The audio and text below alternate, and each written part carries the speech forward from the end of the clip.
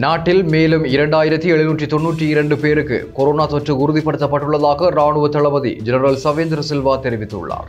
இவர்கள் அனைவரும் புதுவருட கோவிட் கொத்தனையுடன் தொடர்புடையவர்கள். அதன் அடிப்படையில் நாட்டில் இதுவரை கொரோனா தொற்றால் பாதிக்கப்பட்டவர்களின் மொத்த எண்ணிக்கை 3,24,221 அதிகரித்துள்ளதாக அரசாங்க தகவல் திணைக்களம் குறிப்பிட்டுள்ளது. இதேவேளை தொற்றிலிருந்து இதுவரை பூரணமாக குணமடைந்தவர்களின் எண்ணிக்கை 2,88,307 அதிகரித்துள்ளது. நாட்டில் மேலும் 98 பேர் கொரோனா தொற்றுக்கு உள்ளாகி உயிரிழந்துள்ளதாக சுகாதார சேவைகள் பணிப்பாளர் நாயகம் உறுதிப்படுத்தியுள்ளார். இதற்கமைவாக நாட்டில் கொரோனா தொற்றுக்கு உள்ளாகி உயிரிழந்தோர் எண்ணிக்கை 4,919 அதிகரித்துள்ளது. இதேவேளை வவுனியாவிலும் டெல்டா வைரஸ் தொற்றுடன் நபர் ஒருவர் இனங்காணப்பட்டுள்ளதாக சுகாதார பிரிவினர் தெரிவித்துள்ளனர். வவுனியா வேப்பங்குளம் பகுதியைச் சேர்ந்த 35 வயதுடைய ஆண் ஒருவருக்கே இவ்வாறு டெல்டா வைரஸ் தொற்று உறுதி செய்யப்பட்டுள்ளது. பாராளுமன்ற உறுப்பினர்கள் மற்றும் அமைச்சர்களுக்கு விசேட தனிமைப்படுத்தல் மையம் அமைக்கப்பட வேண்டும் என்று நேற்றைய தினம் பாராளுமன்றத்தில் சார்ல்ஸ் நிர்மலநாதன் தெரிவித்துள்ளார். இந்த விடயம் தொடர்பில் அவர் மேலும் தெரிவிக்கையில், பல அமைச்சர்கள் பாராளுமன்ற உறுப்பினர்கள் கோவிட் தொற்றால் பாதிக்கப்பட்டிருக்கிறார்கள். பாதிக்கப்பட்ட போது தற்பொழுது பாராளுமன்றத்தின் உள்ளேயும் பணியாட்களுக்கு இந்த கோவிட் தொற்று அதிகரித்திருக்கிறது.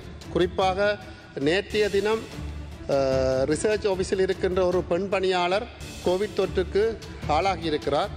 ஆனால் அவர் கோவிட் தொற்று உறுதிப்படுத்தப்பட்ட பின்பு அவரை தனிமைப்படுத்த நிலையத்துக்கு செல்வதற்கு கூட பாராளுமன்றத்தினால் எந்த விதமான ஒரு ஆம்புலன்ஸ் வசதியோ அல்லது வாகன ஒழுங்குகளோ செய்து கொடுக்கப்படவில்லை. நான் சபாநாயகரிடம் கோரிக்கை வைக்க விரும்புவது, தற்பொழுது பாராளுமன்ற பணியாளர்களுக்கு கோவிட் தொற்று ஏற்படுத்துகின்ற போது அவர்களுக்கு தனியான ஒரு தனிமைப்படுத்தல் நிலையத்தை நீங்கள் உருவாக்க வேண்டும் என்பதை நான் கோரிக்கை விடுக்கிறேன். இது இருக்கிறது. இலங்கை வங்கி தனியாக தனிமைப்படுத்தல் நிலையம் வைத்திருக்கிறது. மின்சார சபை தனியான தனிமைப்படுத்தல் நிலையம் வைத்திருக்கிறது. போலீஸ் திணைக்களம் தனியான தனிமைப்படுத்தல் நிலையம் வைத்திருக்கிறது. ஆகவே பணியாட்கள் வந்து பாராளுமன்ற அமைச்சர்கள் பாராளுமன்ற உறுப்பினர்களுக்கு நாட்டு மக்களுக்கு சேவை செய்கின்ற போது அவர்களுக்கு ஒரு தனியான தனிமைப்படுத்தல் நிலையத்தை உருவாக்க வேண்டும் என்று கௌரவ சபாநாயகருக்கும் அரசாங்கத்திற்கும் நான் முதலில் கோரிக்கை வைக்க. நாட்டில் தற்போதைய கொரோனா பரவல் நிலைமையை கருத்தில் கொண்டு சில நடைமுறைகள் கடுமையாக்கப்பட்டுள்ளதாக ராணுவ தளபதி ஜெனரல் சவேந்திர சில்வா தெரிவித்துள்ளார். ஜனாதிபதி தலைமையில் நேற்று இடம்பெற்ற விசேட கலந்துரையாடலின் போது இந்த தீர்மானம் மேற்கொள்ளப்பட்டுள்ளதாக ராணுவ தளபதி குறிப்பிட்டுள்ளார். அதற்கமைவாக 500க்கும் அதிகமான இருக்கைகளை கொண்ட மண்டபங்களில் இடம்பெறும் சகல நிகழ்வுகளிலும் 150 பேர் மாத்திரமே கலந்து கொள்ள அனுமதி வழங்கப்பட்டுள்ளது. 500க்கும் குறைந்த இருக்கைகள் கொண்ட மண்டபங்களில் 100 பேர் மாத்திரமே பங்கு பெற்ற அனுமதி வழங்கப்பட்டுள்ளது. அரச நிகழ்வுகள் அனைத்தும் செப்டம்பர் மாதம் 1ஆம் தேதி வரையில் பிற்போடப்பட்டுள்ளன. மரண நிகழ்வுகளில் 25 பேர் மட்டுமே பங்கு கொள்ள முடியும். மேலும் அரசு சேவையாளர்களை பணிக்கு அமர்த்துவது மீண்டும் மட்டுப்படுத்தப்பட்டுள்ளது. அந்தந்த அரச நிறுவன பிரதானிகளின் முடிவுக்கு ஏற்ற வகையில் அவர்களை பணிக்கு அழைக்க முடியும். இவ்வாறு சேவைக்கு அழைக்கப்படும் குழுவில் உள்ள ஊழியரால் தமக்குரிய பணி நாளில் சமூகம் அளிக்க முடியாத இடத்து அது அவரது தனிப்பட்ட விடுமுறையில் கழிக்கப்படும். கர்ப்பிணிகள் மற்றும் 1 வயதுக்கு குறைவான பிள்ளைகளை கொண்ட தாய்மார்களை பணிக்கு அழைக்காதிருக்க தீர்மானிக்கப்பட்டுள்ளது என தெரிவித்துள்ளார். அதிக எண்ணிக்கையிலான பக்தர்களை அழைத்து அன்னதானம் வழங்கியதாக தெரிவித்து சந்நிதியான் ஆச்சிரமும் தனிமைப்படுத்தல் சட்டத்தின் கீழ் நேற்று மூடப்பட்டுள்ளது. வரலாற்று சிறப்புமிக்க தொண்டமானாறு செல்வச்சந்நிதி ஆலயத்தின் வருடாந்திர பெருந்திருவிழா நாளை ஆரம்பமாக உள்ள நிலையில் சுகாதார கட்டுப்பாடுகளின் கீழ் மட்டுப்படுத்தப்பட்ட அடியவர்களுடன் திருவிழாவிற்கு அனுமதி வழங்கப்பட்டுள்ளது. இந்த நிலையில் நேற்று நண்பகலுக்கு பின் சந்நிதியான் ஆச்சிரமத்தில் அடியவர்களுக்கு அன்னதானம் வழங்கப்பட்டது. இதன்போது கட்டுப்பாடுகளை மீறி அதிகளவானோரை ஒரு குறிப்பிட்ட இடத்துக்கு அழைத்து அன்னதானம் வழங்கியதால் பொது சுகாதார பரிசோதகரினால் ஆச்சிரமம் மூடப்பட்டுள்ளது.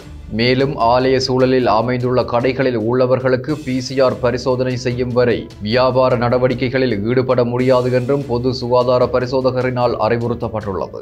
நாட்டில் கொரோனா தொற்றாளர்களின் இறப்பு எண்ணிக்கை அதிகரித்துள்ளதால் களுத்துறை மாவட்டத்தில் உள்ள அனைத்து மயானங்களையும் 24 மணி நேரமும் திறந்து வைப்பதற்கு தீர்மானிக்கப்பட்டுள்ளது.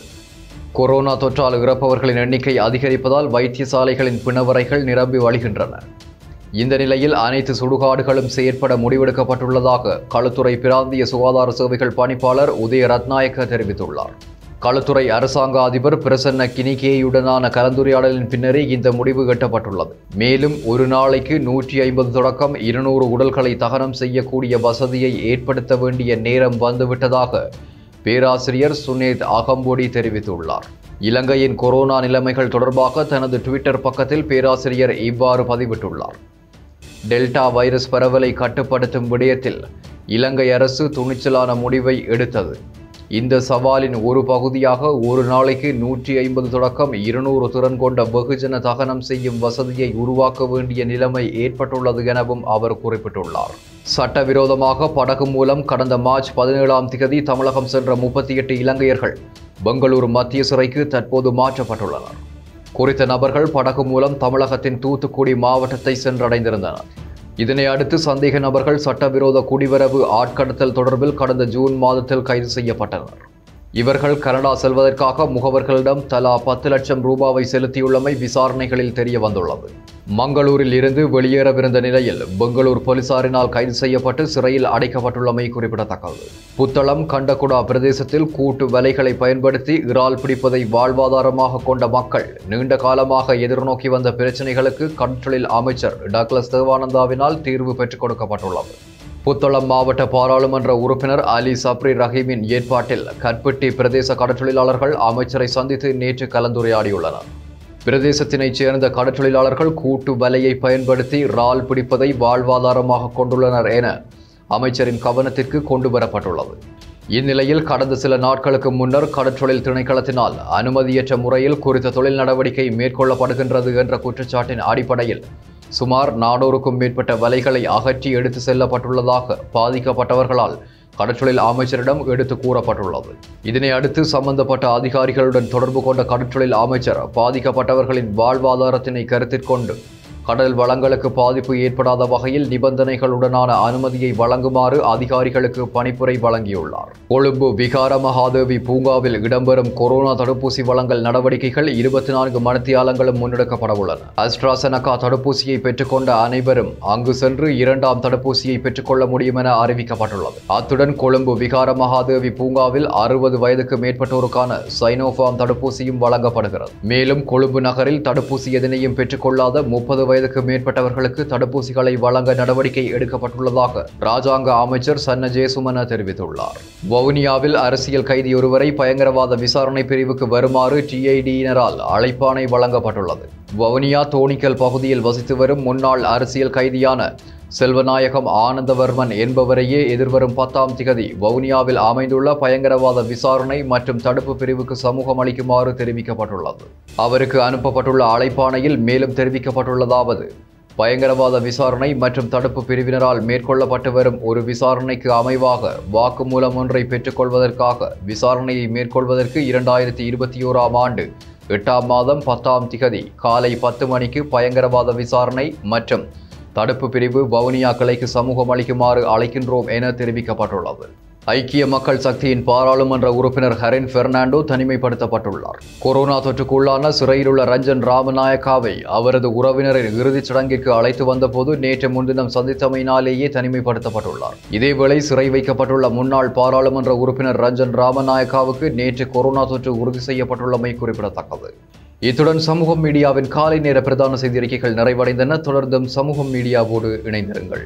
இது போன்ற பல செய்திகளை தெரிந்து கொள்ள நம்முடைய சமூகம் மீடியா யூடியூப் சேனலை சப்ஸ்கிரைப் செய்து அருகிலுள்ள பெல் பட்டனை கிளிக் செய்யுங்கள்.